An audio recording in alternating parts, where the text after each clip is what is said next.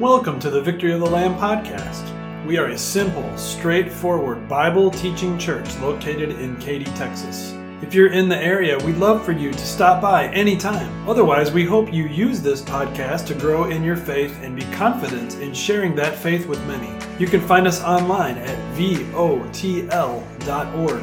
We hope you enjoy this message. God bless your week.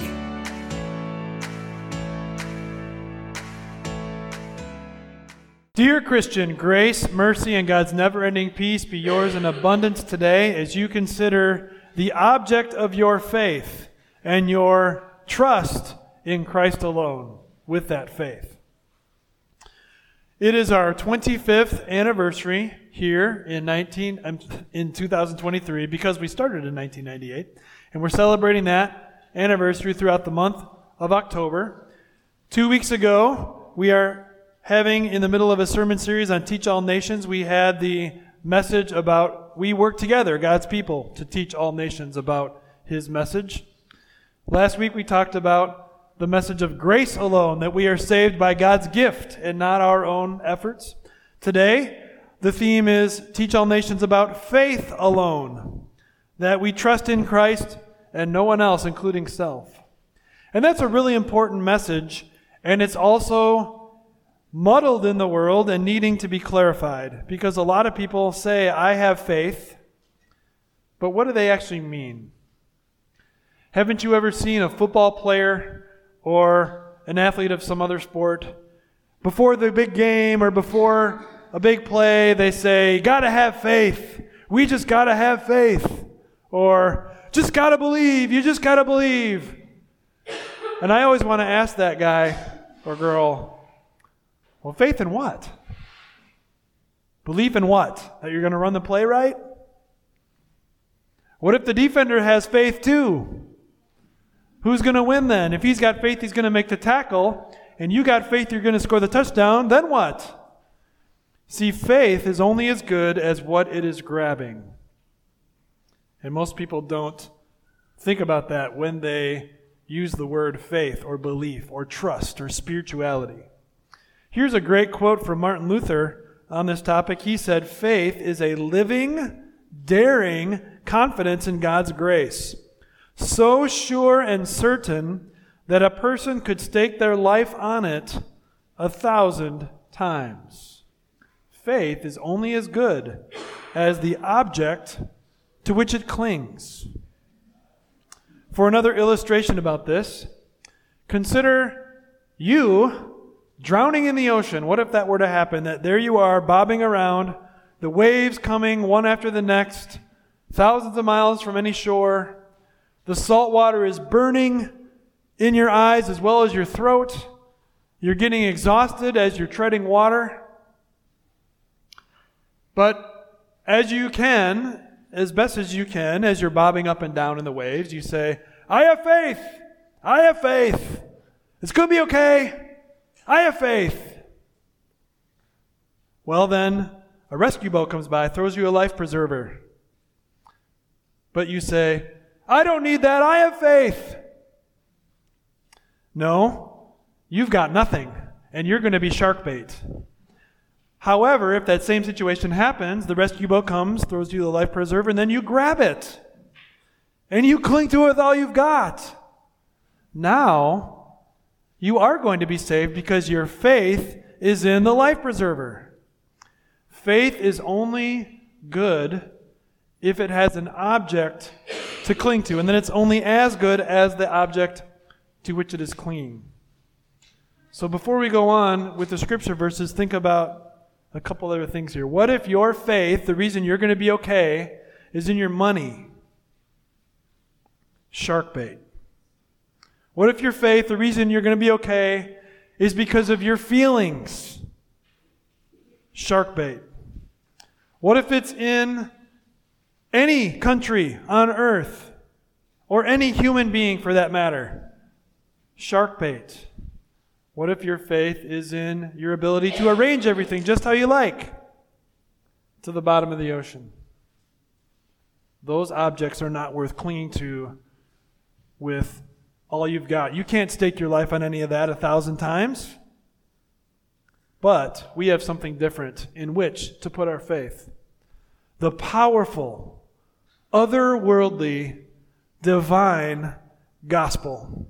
The message that Jesus Christ has come from heaven to earth to finish his work of saving us from sin, from sinking to the bottom, from hellfire, from the devil's temptations, from being overwhelmed with fear, from the temptation to doubt whether God's with us or not. The powerful gospel is worth clinging to. And it's not just a life preserver, it's an eternity preserver. Think about that. Faith alone, as we go through the scriptures today and keep on marching along with this message. Romans chapter 1, verse 16. Let's start there. For I am not ashamed of the gospel, because it is the power of God that brings salvation to everyone who believes, first to the Jew, then to the Gentile. The Apostle Paul is bold. And he powers up, straightens up, and says out loud for the whole world to hear, I am not ashamed of the gospel, because it is powerful. Now, who's he writing to? The Romans. The Roman Empire was the most powerful empire on earth. And very powerful people, the most powerful people in the world, lived in Rome. They directed the most powerful army anyone could find. And they despised anything remotely close to Jesus. They despised the Apostle Paul for preaching about Jesus. In fact, just a few years after he wrote these words, the Apostle Paul would lose his life at the hands of the Romans for preaching about Jesus. They executed him and beheaded him. And yet, does he seem afraid for even one little second? Is an inch of his heart a little bit worried? He says, I am not ashamed. I am not embarrassed, humiliated, worried, because I have the gospel. And that is the power of God for the salvation of everyone who believes. The Greek word translated power is the word dynamis. And in the Greek word dynamis, you can hear our English word dynamite. So I don't think it'd be quite right as an accurate translation to say, I am not ashamed of the gospel because it is the dynamite of God, but it's kind of in that direction. Dynamite blows things up, though. So don't think of the blow up part, but think of the makes a change part. As dynamite by a building causes it to change drastically into bits, so also the gospel causes a major change in anyone's heart when they hear the gospel and believe what Jesus says. The person who was not sure whether God's on their side or not now is sure. The person who was afraid of what's going to happen to them after they die now is unafraid. The person who wonders, have I done enough for salvation? Now is confident. I have salvation in Christ's finished work, and heaven is my home. Only the gospel can promise that. Only the gospel is the life preserver worth grabbing that lasts eternally. Because only the gospel says, God did all the work for you, and then he offers it to you as a free gift. That's coming next in the verses. Verse 17. In the gospel, the righteousness of God is revealed. Righteousness means everything's okay, everything's right between you and God. You have perfection in God's eyes. You have peace. You have forgiveness.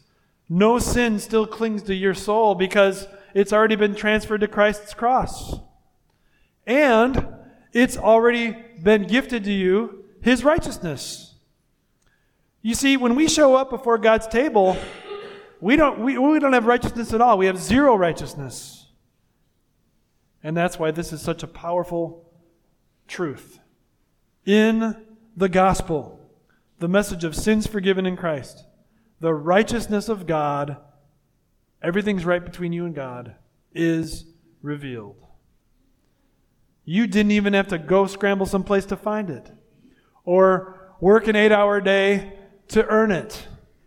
It's revealed. You're just here minding your own business, doing your own sinful stuff.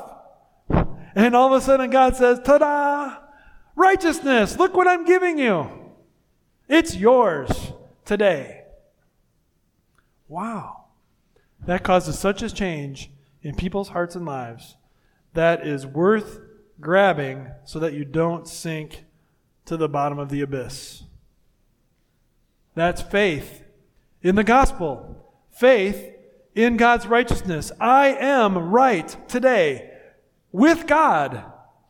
Not because of me whatsoever in my track record of life, but because of Christ's, which I'm grabbing because God has given it to me and revealed it to me. How about that Luther quote again, now that we have been talking about faith in the gospel a little bit? Faith is a living, daring confidence in God's grace, so sure and certain that a person could stake their life on it 1,000 times. And then as the rest of verse 17 states, the righteous will live by faith. What sin pops up in your heart, in your mind, in your life as you reflect? Have I lived by faith?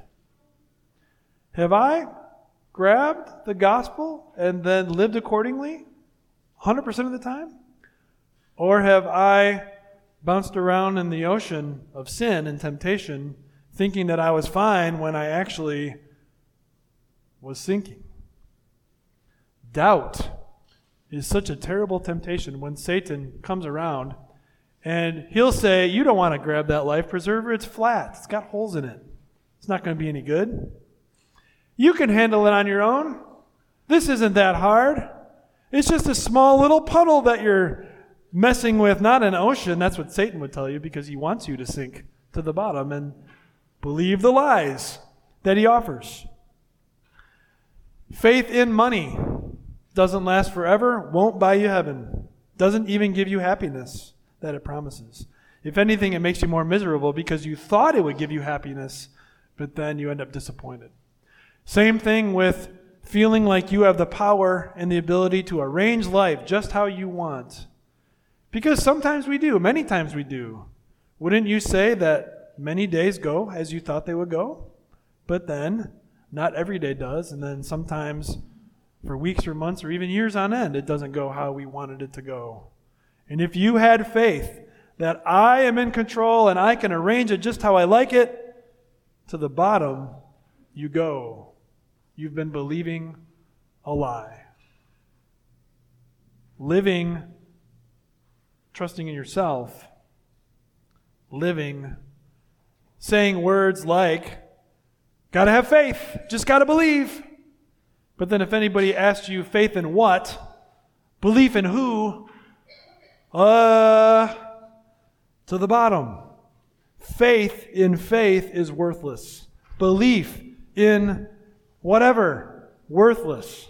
But faith in Jesus Christ, your Savior, totally different. That's the powerful gospel.